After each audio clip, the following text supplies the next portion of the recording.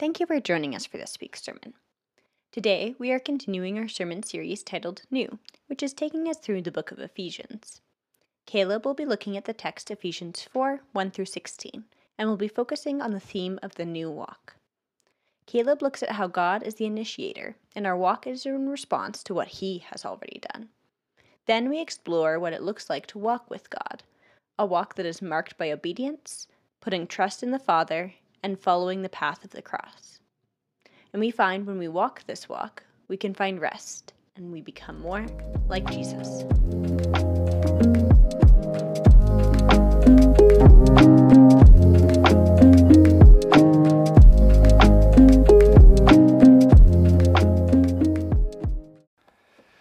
Good morning, friends. We've been studying the book of Ephesians now. We are just over about halfway through. The book has really been coming to life for me, and I hope that you have had a similar experience. But before we jump in today, would you join me in prayer? Lord Jesus, your presence is already here. Lord Jesus, you are a living person. You are a reality to be experienced. You're not an idea. You're not a theory. You're not just a historical figure. You live on today through your Holy Spirit. And Lord, we need to encounter you so that we can live this life that you've called us to, so that we can represent you to a broken world and carry your love and experience it and touch it and taste it. So Lord, as we discuss Ephesians chapter 4 today, would our awareness of your presence here this morning be increasing as I speak? And Lord, would you meet with us today? You long to speak to us in the secret place of our heart. Each person here, you have something to say this morning. So Lord, would you come and speak with us? I ask in Jesus' name, amen. So far in our study through Ephesians, we have talked about our new position in Christ, how we have been united to Christ through the Holy Spirit and seated with him in a heavenly place. We talked through the new gift of God's grace. It's his unmerited favor, and it frees us from the need to compete and fight and divide ourselves from each other. And we've talked about the new strength that is being offered to us in Jesus, the strength of the Holy Spirit. Last week, Katie and Renus led us through a Lectio practice, and we heard the prayer of Paul praying that we would be strengthened in our inner being through the Holy Spirit. And these ideas sum up the doctrinal or the theological section or half of Ephesians. And now in chapter 4, we're going to shift our attention from talking about what God has initiated and what God has done for us into what we can do as a response with our lives. And so there's a shift from meditating on what God has done towards considering our response. And so we've been talking about in Ephesians how these things that belong to Jesus, his position, his gift, his strength, these things now belong to us. They're our inheritance as his church. And so today we want to look at what does it mean to inherit his walk, a new walk, the walk of Jesus. And so I want to start us in chapter 4, and I'm going to read verses 1 through 6, and then I will pick it up at the end of the chapter as well. And we'll just read verses 31 and 32. If you want to follow along with me, I'm reading from the ESV. I, therefore, a prisoner for the Lord. Paul is reminding us that he's in jail at the time of writing this. I urge you to walk in a manner worthy of the calling to which you have been called, with all humility and gentleness, with patience, bearing with one another in love, eager to maintain the unity of the Spirit in the bond of peace. There is one body and one Spirit, just as you were called, to the one hope that belongs to your call, one Lord, one faith, one baptism, one God and Father of all, who is over all and through all and in all. And then just quickly, verses 31 and 32 at the very end. Let all bitterness and wrath and anger and clamor and slander be put away from you, along with all malice. Be kind to one another, tender-hearted, forgiving one another, as God in Christ forgave you. There's a lot of amazing truth in Ephesians chapter 4, and I wish we could cover it all. But this morning, I really want to focus on verse 1. Walk in a manner worthy of the calling to which you've been called. Paul is directing us backwards first. He's directing us back to everything that we've been studying over the last 3 weeks. Back toward the reality of our new position, the new gift and the new strength we've already received. And now he's calling us to live and walk in a manner that's worthy of these gifts. And so the word walk gets used a lot in the Hebrew scriptures and in the New Testament. And it's talking about a rhythm to our lives, or a cadence. It's how we carry ourselves in the world. It's how we conduct our affairs. It's how we behave and how we interact with ourselves, others, and also God's creation. And so there's a natural, built-in rhythm to life in the world that God has made. So think about your heartbeat. You could feel it right now. There's a rhythm. There's a cycle or a cadence that's built in to the fabric of life. And we all grow with this rhythm in our mother's womb. And it actually brings us great comfort. I remember when May was very small, we had a noise machine for her, and one of the options was the sound of a heartbeat. And it would comfort her and help her fall to sleep. Now, this rhythm or cycle is made really plain to us in the creation story in Genesis.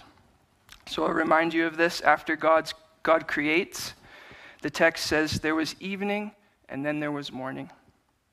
There was evening and then there was morning.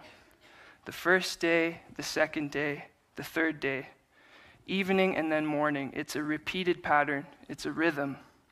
And this is really important because it's built in to the Hebrew understanding of the world. And this belief is that the day actually begins in the evening. It begins at night. So Sabbath dinner is Friday night because that's when the day begins. And so in this view, the creative activity of God, what God is doing in the world, always precedes or comes before any sort of human activity. And so God is working while we rest at night. And then we wake up and we get to respond to what he's been doing. So the intended rhythm for life in God's world looks like this. God initiates and we respond. And in this rhythm is our walk. It's our response to God. It's how we live reflecting the reality of who God is to the world around us. So Ephesians and many of the New Testament letters are also structured with this rhythm. So chapters 1 to 3, we've talked about what God has initiated in the world through Jesus. And in 4 to 6, we're going to talk about how we respond to that reality. We are created and designed as human beings to walk with God. And this means that we stay close to him. We stay by his side. We watch him. We listen for him. And we notice what he's doing and what he's up to. And then we respond to what he's doing by reflecting his image. Notice how in this walk we don't just shrug our shoulders and say, well, God's going to handle everything. No, we do have a part to play, but it's meant to be a smaller part, a responsive part. So I want you to think about how, at least in theory, we like to train our dogs to walk beside us as human beings. And we saw a woman the other day, and she was literally getting walked by her dog. The dog was clearly bigger and stronger than her. It was dragging her wherever it wanted to go. And I'm sorry if this is your reality with your dog. Maybe you can call the dog whisperer or something. I don't know. But when you see a dog, a well-trained dog, it's kind of amazing, isn't it? Maybe that's because it's actually pretty rare. But a well-trained dog listens and takes instructions from its owner. When the owner stops, the dog stops. When the owner moves forward, the dog moves forward. It listens, it responds, it walks in step with its owner. If it does go off into mischief and the owner calls its name, it comes running right back to the side of the owner. And this is how we are created to walk with God as human beings. Remember, before sin entered the story in the garden, Adam was walking with God. If you do a quick search on the word walk in the Bible, you'll get almost 350 results. And it's often talking about walking in this sense, how we conduct ourselves in relation to God. So Paul is saying here in chapter 4, walk in a manner worthy of the calling that you've received, or fully embrace the new walk you've been given from Jesus. Chapter 1, the new position, that was the calling, the high calling of adoption into God's family. In chapter 2, Paul briefly talked about our old walk, how we used to walk. And this describes how the rhythm that God intended for life, or the walk that God established for us, has been broken and distorted by us, our inability or refusal to trust in God.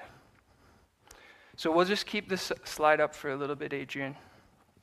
We tend to think of sin as when we do bad things.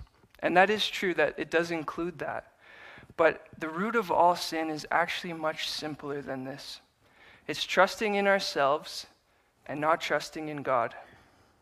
It's trusting in our finite, limited understanding instead of trusting in the infinite, unlimited understanding of our Creator.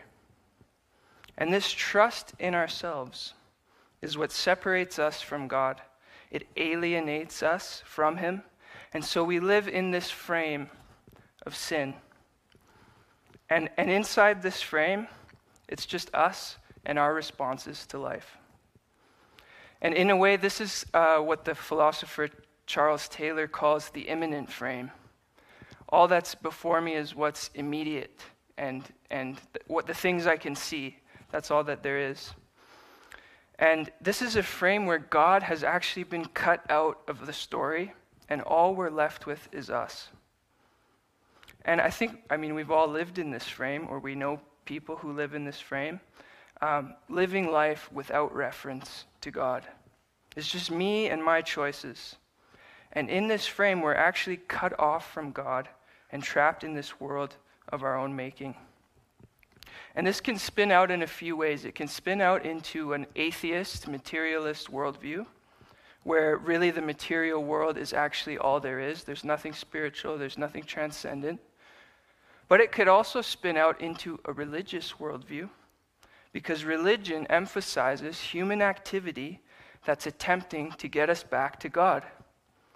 And all religion apart from Jesus is actually a human attempt to climb out of this frame.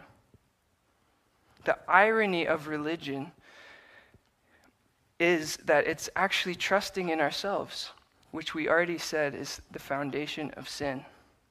In Isaiah, it says, even our good works are like filthy rags. Man-made religion is actually sin because it's putting full trust in ourselves and our own efforts.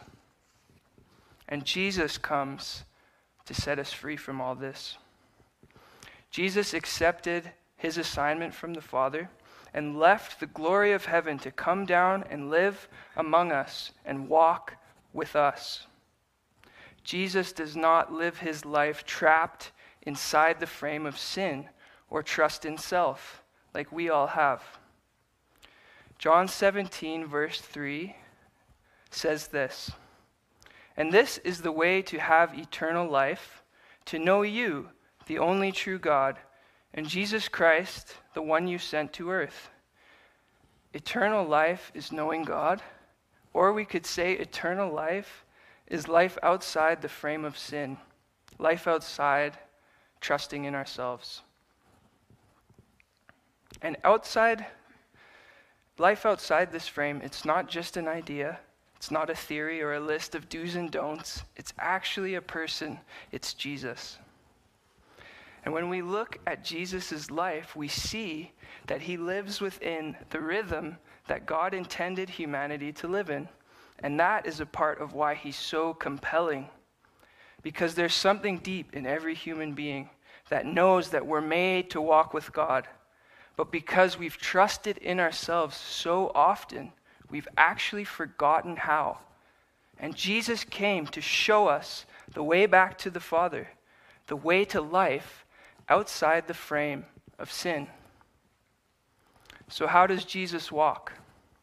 There's a lot of things we could say about this, but I want to focus primarily on how we see this rhythm from Genesis, God initiating and Jesus responding. John 5, verse 19. I tell you the truth, the Son can do nothing by himself. He does only what he sees the Father doing. Whatever the Father does, the Son does also. Right here, Jesus is telling us how he walks. Jesus just said he is completely and utterly dependent on God, the Father, and he does nothing apart from him. He submits and yields himself to the will of the Father. And this is exactly what Paul is describing at the beginning of Ephesians 4. Walking with all humility, gentleness, patience, bearing things in love. You could say this another way. You could say, be like Jesus. These qualities, humility, gentleness, patience, they belong to Jesus. And they flow from being dependent on God and recognizing our deep need for him. Having these characteristics of Jesus formed in us doesn't happen quickly or easily.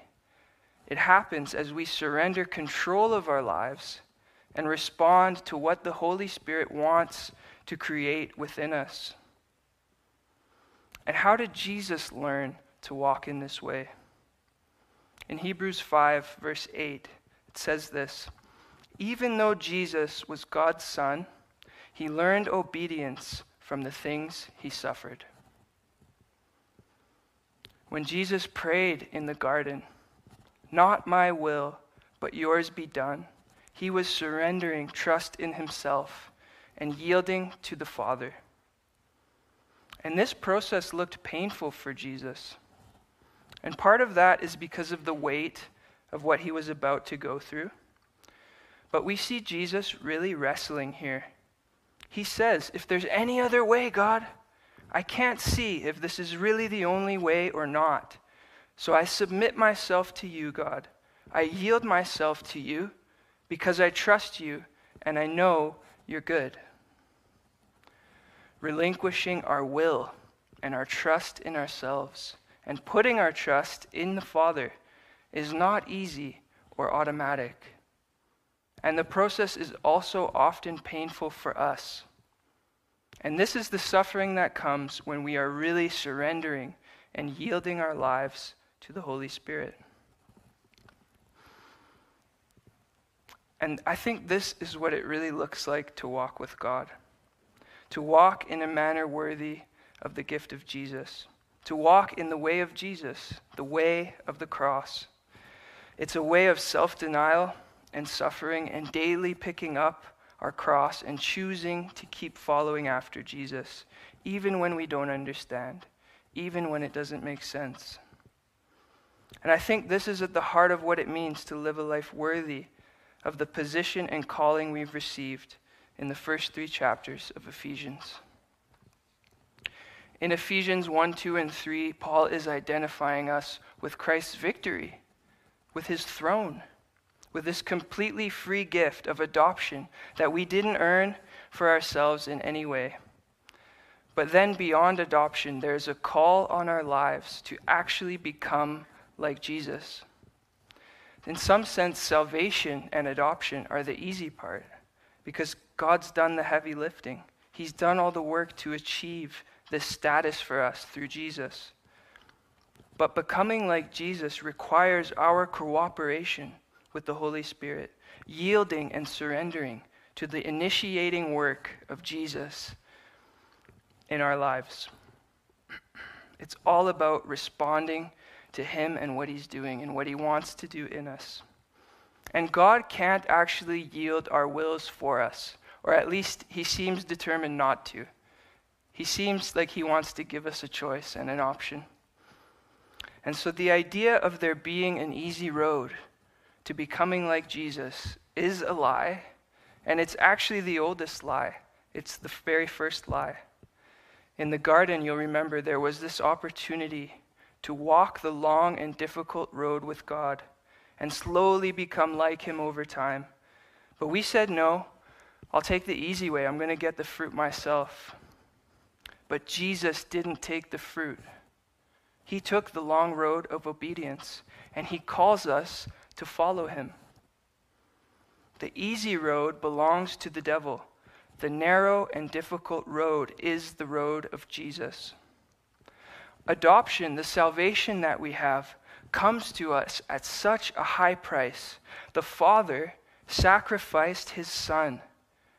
Jesus set aside his glory and gave up his life for us. I think being a father has made this truth hit me in a new way. And if you're a parent this morning, you understand. The Father giving up his Son, it's such a high price. It's such a sacrifice. And if we really understand the cost of this, the forgiveness that we've received through this, the only sane response is to offer up our lives in return. Paul is saying, don't take this amazing gift for granted. Walk in a manner worthy of the calling. How do we live worthy? Jesus asks us to come and die to ourselves if we actually want to follow him, to let our will die and let him resurrect it and join it with his. So there's no getting out of bearing our cross and dying to ourselves in order to learn this walk of dependence on the Father. And this isn't about striving or trying harder. That would be putting more trust in ourselves and our own efforts. This is about surrendering and yielding to the Holy Spirit's work in us. It's about becoming like a dependent child who can do nothing without help. That's the walk of Jesus. And that's the walk that the Spirit, the Holy Spirit, wants to recreate in us with our agreement and cooperation. And this is not a popular message. Our world says, indulge yourself, treat yourself, you deserve it. And Jesus says, deny yourself. If you want to find your life, you give it up for his sake. And there's at least two ways that I actually see this message as extremely hopeful. And the first is that we can actually find rest for our souls. In Hebrews, it says that unbelief is what stops us from entering God's rest. Or we could say mistrust, or trust put in the wrong place, is what makes us so restless and anxious. It is exhausting to trust in yourself. It slowly eats away at our bodies because we're carrying things that we were never meant to carry. You don't have to depend on yourself. You can actually depend on God and enter his rest. And Jesus is our model for that. The second hopeful piece of this message is that as we suffer in letting go of our will, new life and new dimensions of Jesus are actually being formed and revealed in us. As suffering reveals pride or self-reliance or overconfidence in ourselves, there's now an opportunity for us to move toward a life of greater dependence on the Holy Spirit. And if we agree with Jesus and we let these things die with him on the cross, then he begins to resurrect in us new traits, his traits: humility, gentleness, patience, love, unity, and peace. And the trick to all of this is that we have to actually trust that Jesus is good and that he loves us and wants what is truly best for us. This is the only way to truly deny ourselves with the frequency that Jesus demands. What enables us to deny ourselves is our awareness that Jesus is good. He actually knows what we need better than we do. And he's using our circumstances to shape us more and more into his image. We can bring him our outrage and our discomfort with the process because we know he cares and he listens. But ultimately, we can submit our ideas about what we need to the authority of the Holy Spirit because he sees the big picture in a way that we never will. A.W. Tozer said this really well when he said, "When I understand that everything happening to me is to make me more Christ-like, it resolves a great deal of anxiety." Now, I believe this kind of transformation through suffering only comes as we encounter Jesus being near to us and standing with us in whatever we're going through. When we believe that he's literally walking with us through whatever we suffer, Jesus calls out to us by name in the midst of challenging circumstances. And it's not that Jesus is actually closer to us when we suffer. It's that suffering can lead us to soften our hearts and open up to his help and his presence in new ways. You see this all the time in the Gospels. Suffering draws people to Jesus. People need healing. They need help. They need Jesus, and they know they need him. Need is what draws us to Jesus. And when we encounter him, his presence and his love for us changes us and transforms us from the inside out. So the new walk we've been talking about this morning is the walk of Jesus. It's the way of the cross. It is a walk of self-denial and self-sacrifice, setting aside your right to trust in yourself and depend on yourself. It's a walk of trusting in Jesus and not in yourself. It's giving him time and space to initiate something in your life and then faithfully responding to him. And this walk can feel extremely difficult. Really waiting on God's timing can be a trial. Sometimes we're surprised by what comes out of us when life really forces us to wait on God. Often it looks a lot like what Paul lists at the end of Ephesians 4. Do you remember? Bitterness, anger, harshness, wrath. And I want to talk about bitterness for just a moment. Bitterness is what happens to us when we've opened up to trust outside of ourselves and we've been hurt or we've been let down. When we've trusted beyond ourselves, but we've been harmed in some way. And bitterness is a heart that says, I cannot trust. I will only rely on myself and no one else. Bitterness starts as a shield for wounds. And it might stop the wound from being touched again, but it also stops the wound from being healed.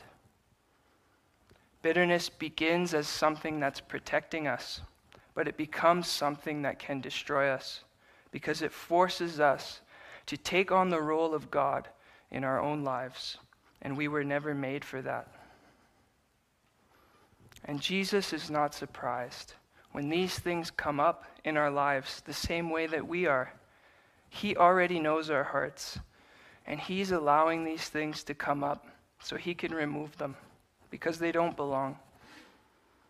And so this is the messy walk of new life in Jesus.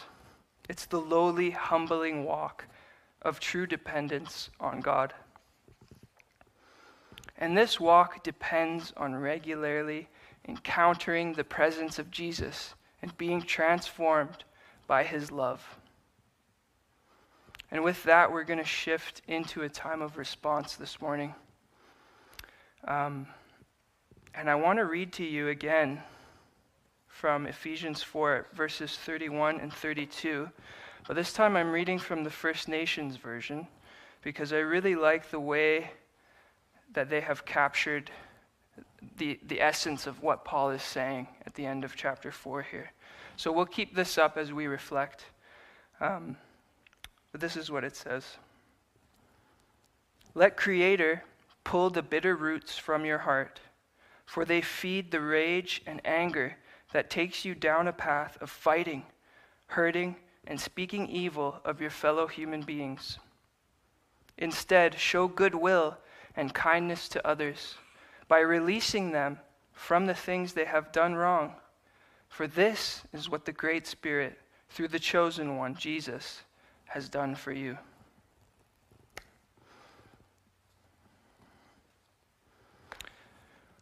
When you came in this morning, you received an image of a crown and a pen.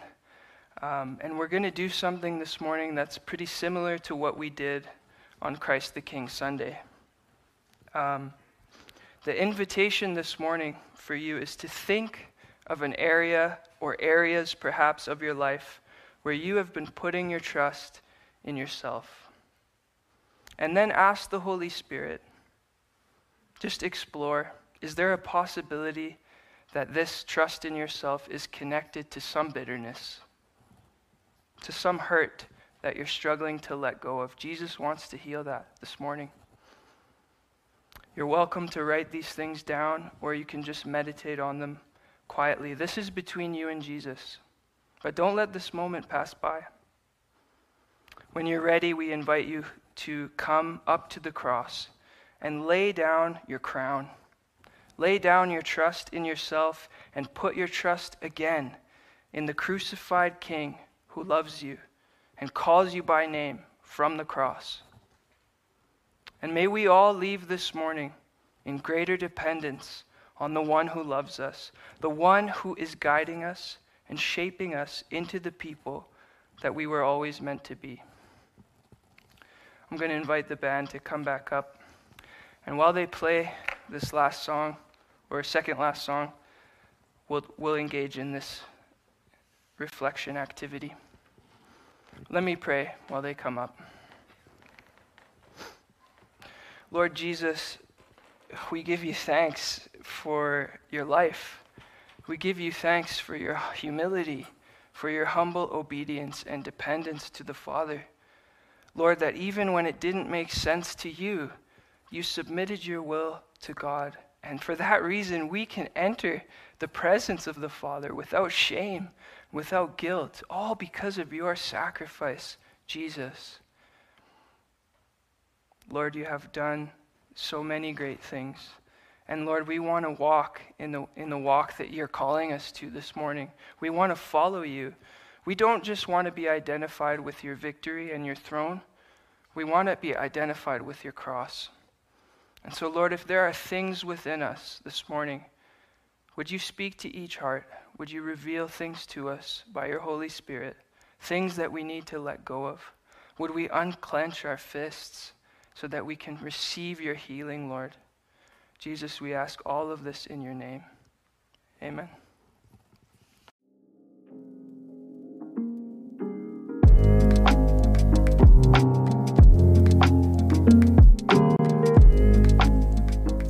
Thank you for joining us today.